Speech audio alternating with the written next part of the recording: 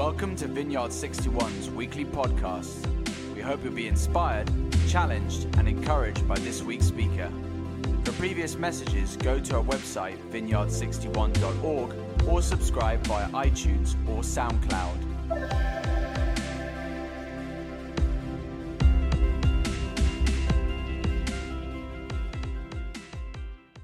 Good morning, everyone. How you doing? How you doing here at Bateman? You all right? And at Westside, how you doing? Yeah. And a big welcome to Bateman as well. We just want to honour all of the teams that serve across our sites over this weekend. We have about 40 people that are needed each Sunday to make this happen. So just thank you. Particularly Westside, we have Peter, who turns up every Saturday morning to set up the chairs, and even Ian and Christine today here at Bateman, they've driven all the way up from Brighton to serve today, and just thank you to all. Yeah, give them a round of applause, yeah. And Peter, and all those at Battersea. This coming week we have a team party, so if you're one of our teams that serve on the Dream Team, you're still so welcome, I think. Or yes, Sam has just given me the thumbs up. Do remember to sign up, check your emails, sign up. But a huge welcome, and again, just a huge privilege as we continue this series on Ephesians. Today I'm going to be looking at Ephesians chapter 2, and what a privilege it is. You see, we have this tremendous privilege living this side of the cross, don't we? We have this great privilege to live this side of the resurrection.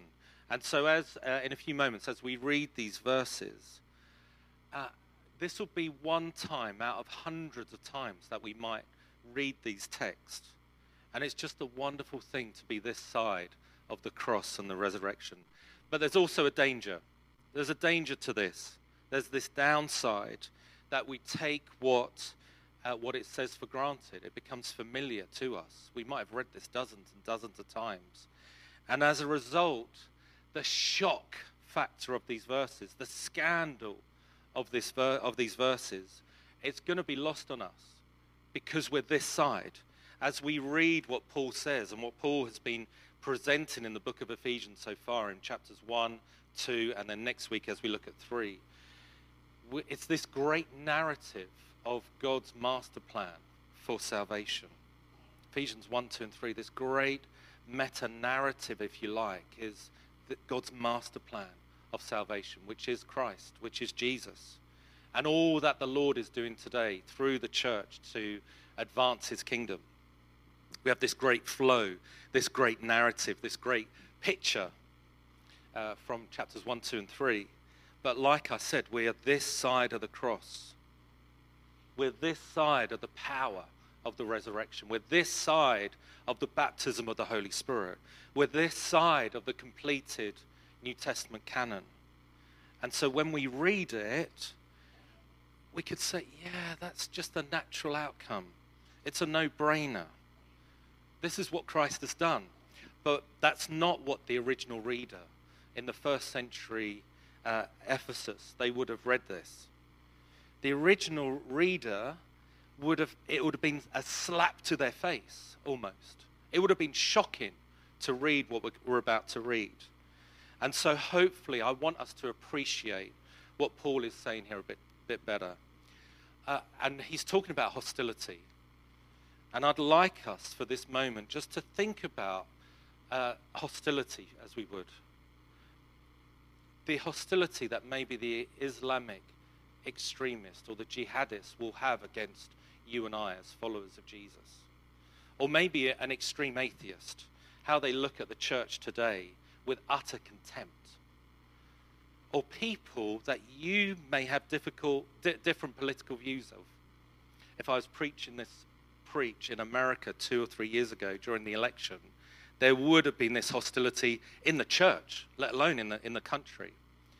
When I used to work in prisons, I would come out of prison and I would say to Viv's at Battersea today, and I would say to Viv, do you know, I feel really at home in prison. I feel really, really at home in prison. One of my favourite places to be is in prison. In prison, they have a hierarchy of sin. Criminals, I don't know if you know this, they have this hierarchy of sin where paedophiles, rapists, dodgy prison officers, police officers would have to be put in a separate unit, a vulnerable prison unit, because they wouldn't survive in the main wings with other criminals. Criminals would have utter contempt for other criminals. And just think about the kinds of people that you wouldn't want sitting in this church. Just think about that. I want to take these feelings, I want to take your emotions and transplant them now into the first century. It's like a song. I think it's the Catholic Church, isn't it? Sorry, here at Bateman, we've got some hymns flowing through the service as well. But I want you to take that level of animosity and place them first century. And again, these analogies aren't perfect, but in order to get the idea of how shocking these verses are, I want you to transplant these feelings of contempt, feelings of the extreme Islam might think about the West. So now think about Israel at the time. The Jewish people at the time, they would have had towards Hellenistic culture in general. They would have had towards Gentiles. They would have had towards the Roman Empire. And you can't get what Paul is saying without this backdrop of immense, intense hostility that the Jews had towards the Romans, and vice versa. So, keep these thoughts in mind. And as Paul talks about now how we are one in Christ, how Paul is talking about how the gospel has overcome the hostility between the Jew and the Gentile. So as we read the verses in Ephesians chapter 2, beginning in verse 11, what I'm going to ask you to do is stand with me. I'm going to read from the English Standard Version.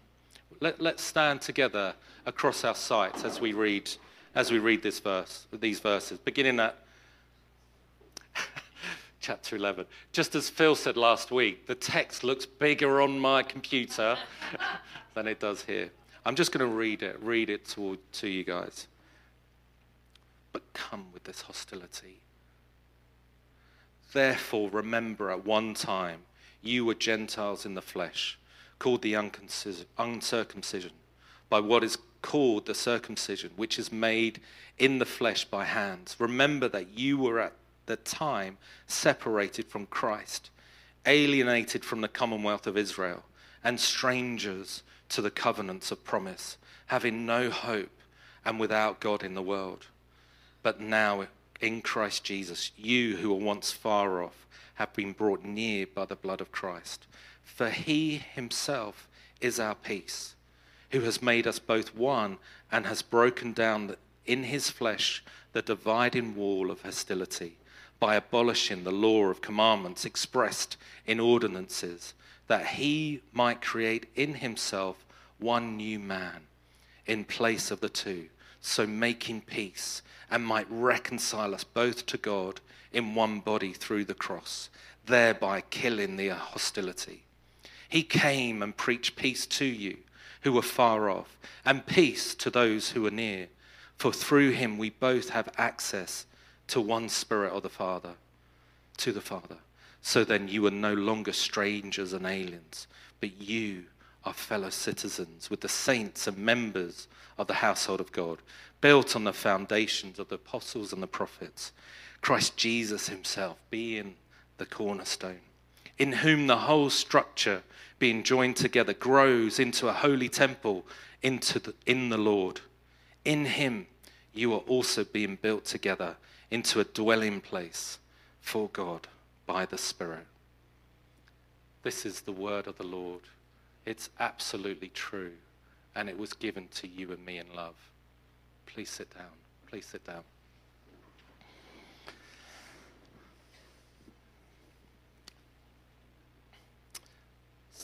Font 15, that is. I must remind myself more than font 15.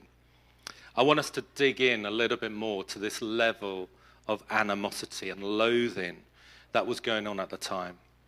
But also, I want to put a mirror up to all of us here, into our own hearts, our own ideologies, our own prejudices, our own theology. You might, when we're thinking about what was the level of animosity at the time, you might say to me, Steve, how much animosity was there at the time? Thank you. I'm glad you asked. Well, I'll tell you how much. 10 years after Jesus died on the cross, was buried, rose again from the dead, and he ascended to the Father in heaven. 10 years, the gospel was not presented to the Gentiles. Did you know that? 10 years. As we read the book of Acts, if we take each chapter of the book of Acts, it's the New Testament scriptures which describe the early church after Jesus died and rose again. Each chapter represents a year, almost. As we read the Acts chapter 10, we see there that Peter has this vision of a blanket coming down from heaven with all kinds of animals on it. And the Lord says, I give you permission to go and kill and eat. And Peter's offended. I can't eat these unclean animals. And 3 times the Lord has to give Peter that vision. Peter then goes into Cornelius' house and realizes that the gospel, that the Holy Spirit is being poured out to others outside of the Jewish community. It's a shock to him. 10 years. When we think about the early church, we think the way that they demonstrated, the way that they acted, 10 years after, they still had prejudices towards people of non-Jewish heritage. We read in Acts 10 this level of hostility. It's a radical idea to Peter that the gospel can be preached to people outside of the Jewish community. Acts 10, he says, truly I understand now that God shows no partiality. And in Cornelius' house, there's a whole group of Gentiles, a whole group of people, and he presents the gospel to them for the first time. He's shocked, he's stunned. He's shocked that they believe it, and then what happens is truly amazing. The Holy Spirit descends upon the people in the room. Can you imagine that? He's offended by this.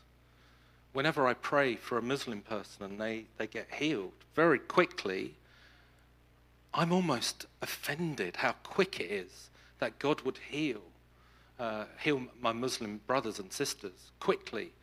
And yet I struggle with sickness. My friends struggle with sickness. I have to pray for hours and hours and fast. Whereas I go on the high street, I say to a Muslim friend, I say, Jesus can heal your back. And Jesus heals his back. I can feel this level of offense because it's so easy to see Muslims healed in the name of Jesus. The Holy Spirit is descending upon these group of Gentiles in Cornelius' house. Peter is shocked. His other Jewish brothers, his other Jewish believers are shocked. They're stunned. They're blown away. You know, we get this impression that Peter is a bit dense, don't we, in the scriptures? But he's not stupid. At this point, he turns to everyone and he says, this is my paraphrase, he says, we thought you were filthy. This is the level of hostility. We thought you were odious to us. We thought you were beneath us. But the Holy Spirit seems pleased to dwell with you. He says this, but now I realize how true that is, that God does not show favoritism, but he accepts everyone from every nation, the one that fears him and does right. Peter's saying, welcome to the family here. As I read this, again with just this new lens, I was thinking about them, thinking, you know, they've been regenerated, they've been saved, they've been transformed by Jesus, they've been washed in his blood, and they've still got these cultural blinders on. 10 years later. Then I started thinking about me, and I started thinking about you, and this is where I want to poke a mirror. many of us in the room, we've been regenerated by Jesus. We've been saved. We've been transformed by him. We follow Jesus as hard as we can, and yet we still have cultural blinkers on, don't we? We all do. Prejudices, racism, blinding our eyes that are preventing us from seeing some important truths, just like Peter saw. This moment, I believe, is pivotal for the transformation of our world. It's an important event in human history. I'll tell you how awesome it is. The Bible devotes 2 chapters in the book of Acts to this. It lets us know that in Acts chapter 11, Peter's in trouble with the church. They call him. They said, Peter, the elders and the deacons, he's called into the carpet. He's like, Peter, where have you been? Again, my paraphrase. And I've added a bit of tone as well. They're like, where have you been? Who are you with? What have you been doing? And again, this story in Acts 11, Peter's just recounting the story of what happened. The blanket coming down, going into the Gentiles' house, the Spirit of God being poured out. And it says in Acts 11, they then became silent. There was this moment of shock. They were shocked. And finally, someone says, I guess all the glory goes to God. I guess all the glory goes to God. What do we know? Even the Gentiles can be saved. Do you get the point? So, to understand this passage, we've got to understand the context of what had happened between the Jews and the Gentiles, the level of hostility, the level of immunity. And that's why I'm really optimistic today, that the gospel can overcome the divides of today, 21st century London. There are divides today, aren't they? I'm optimistic that the gospel is good news that can break divides. Why? Because God's done it before. All the problems of today, when God's done it once, it means he can do it again. And we just need a fresh outpouring, don't we? As we looked at last week, last couple of weeks, we need the eyes of our hearts to be enlightened. We need our eyes to be opened again, fresh, to what the Spirit of God is saying and doing. We need our eyes to see people how God sees people, not the way our cultural, theological, ideological prejudices see people. No one is too far from the glory of God. Just look at your own life. How far away from God were some of you? Just look at, Thank you, Heather. Very. I was about as far away from God as possible. And if God's done it for me, and he's done it for you, he can do it for other people as well. But what about the people that we're hostile to? Atheistic activists. One of the largest prisons in the UK is Wandsworth, at Westside. If you do a 180-degree turn, and it's a long par 5, one of the largest prisons in the UK. Are those 2,000 men, prison officers, too far away from the glory of God? No, absolutely not. How about closer to home? What about your family member that you think is too far away from God, that you've stopped praying for them? It's too late for them, so it's not even worth me praying for them. How about that? So we see this hostility as we begin to open up these scriptures. You and I, we were in this state of hostility towards God, according to this scripture. And verse 12, I don't think there's a sadder verse in all of scripture than verse 12, Ephesians 2, verse 12. Remember that you were at the time separated from Christ, alienated, strangers. He talks about that time having no hope. It's almost this moment of sadness. It's this void where we were without Christ. And then as we look at verse 13, we have this powerful hinge expression that's found throughout scriptures.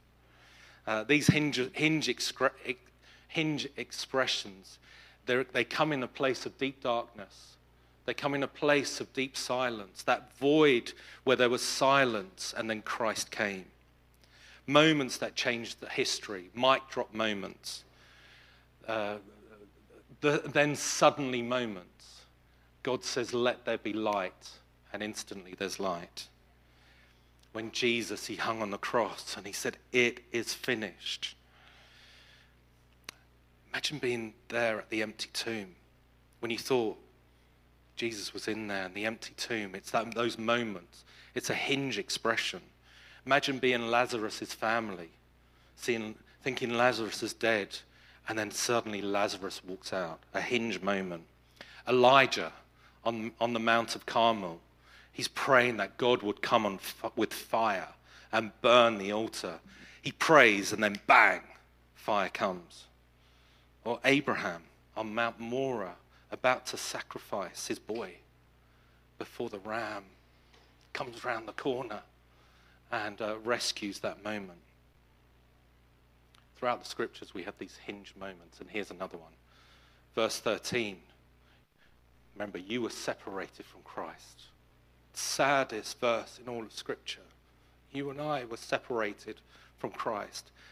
But now, a hinge moment, but now, look at verse 13. But now, in Christ, you who were once far off, you have been brought near by the blood of Christ. But now, not only is he our redemption, it goes on, he's our peace. And he talks now about breaking the dividing wall of hostility. Let's have the next slide. Slide 8, maybe. I've skipped ahead a little bit for time. We have all been saved by the same blood of Jesus.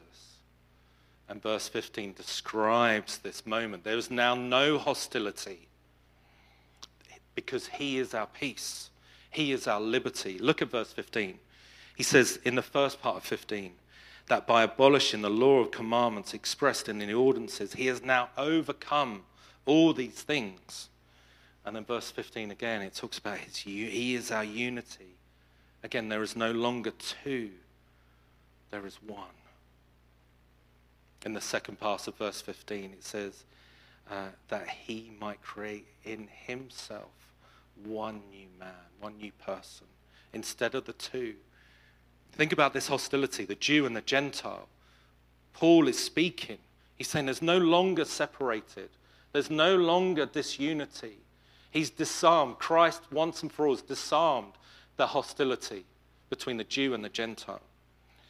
Thereby he can reconcile us both back to God through the cross, thereby killing the hostility.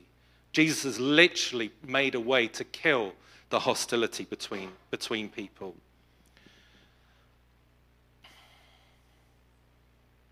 You see, we all enjoy the same salvation. Every single one of us. Every single one of us. There's no other group, club, membership, union that is so diverse in people group, age, gender, culture, financial status, marriage status, etc., etc., etc. Because we are representing what's going to happen in heaven, where there'll be no separation between people group. There'll be no separation between skin color or financial status.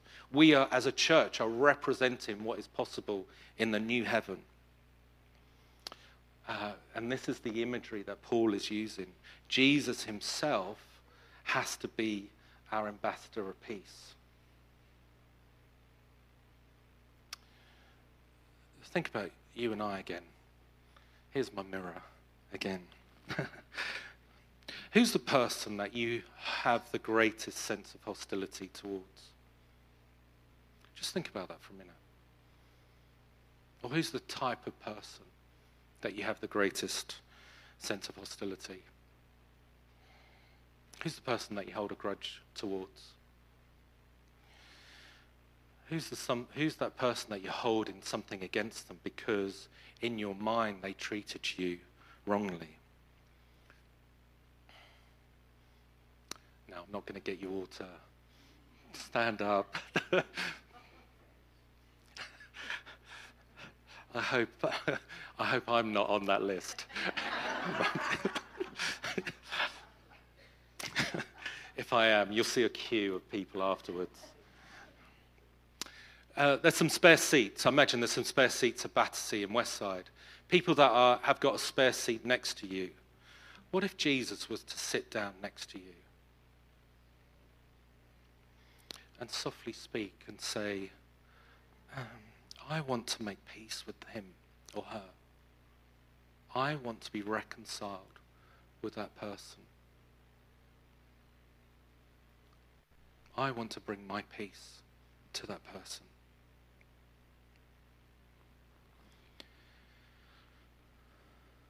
You see, Paul here, he doesn't say that I came to preach the peace of Jesus Christ. It's not what he says. Paul says that Jesus came to you.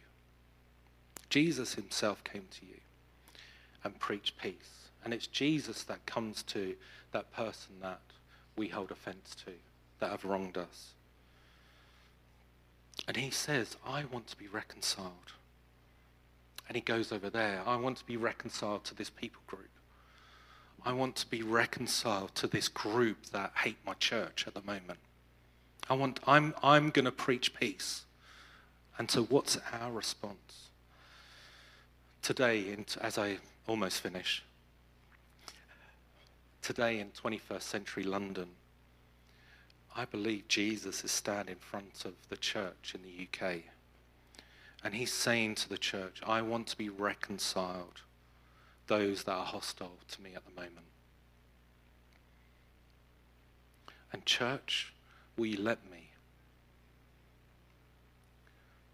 Will you also be the church, the body that is a reconciliation body? I want you, Jesus is saying, I want you to welcome them in. I want you to show them my radical hospitality. I've broken the wall that divides us of hostility. Would you demonstrate radical hospitality? Would you demonstrate radical holiness? And for V61, we have refugees coming in. We have atheists coming in. We have all kinds of people group coming in. The person that first gave on our first Sunday, he was holding a can of Strongbow. And someone said, I love that anyone is welcomed in. And the alcoholic that came in and gave first in our offering is a powerful statement of what's possible. But there's lots of people that are fearful of coming into our church because of current state of things. Would you be a church? Would we be a church that welcomes all? Would we?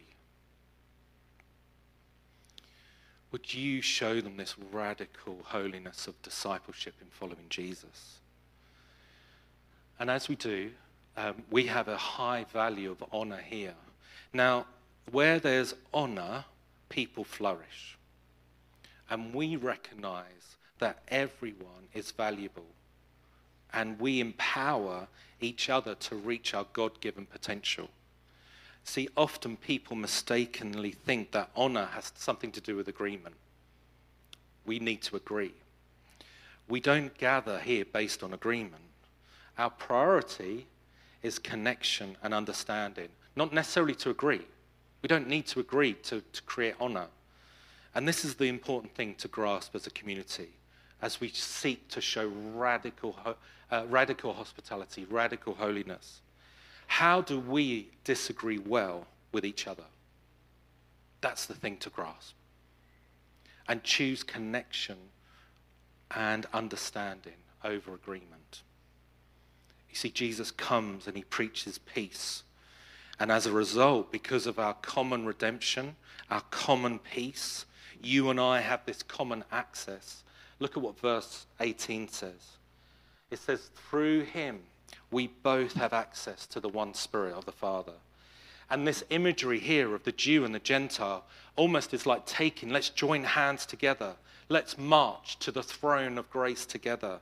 Let's come towards God's throne together. We have one Spirit united together. Let's worship our God together. And Paul says Jesus has made all the difference. And as a result, the church models new humanity for the world. Notice what he says about citizenship in verse 19. He says, for you, our fellow citizens, there's a whole new family now. We are members of the household of God. Just at Battersea, would Olga and Adora stand up? And at Westside, would Rani and Steve Walters stand up? And here, would Heather and Matt, would you guys stand up? What I want to do is just see that there's a whole new family here. Here, Heather and Matt. I'm not sure they would ever connect socially. Maybe they can talk about plants. But this is what the church does. It brings people who would not necessarily connect with socially or have a relationship with. It brings them together. And the same with Olga and Adora and Steve and Rani. Do sit down. Do sit down. Just this symbol. And we could bring people up here. We're united because of the blood of Christ. We're united because we all have this one access to God. And there's this whole new purpose now that we've been given. And as we look now at the rest of Ephesians, this is this whole new purpose we've been given as the mission. The mission is expressed in verses 20 through 22. The foundation has been built on by the apostles and the prophets. There is this magnificent temple being built. God is at work. And the beauty of the church, our differences, our diversity, is what unifies us and we are the hope of the world. The church is the hope of the world as we model unity, as we model peace, as we model radical inclusion. That's found here in Ephesians 2. So, your response this week, I'd love you to look at Ephesians 2 again with this lens of who am I? Who do I have prejudice against? But also, who do you think is so far off from God that you've stopped praying for?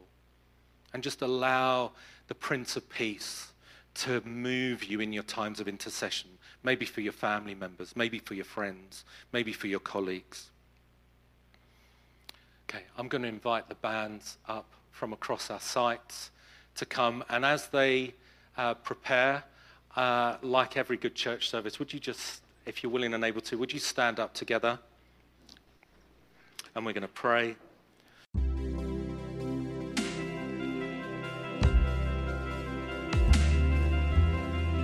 Thank you for listening to this week's podcast. Tune in next week for another life-giving message from one of our Vineyard61 speakers.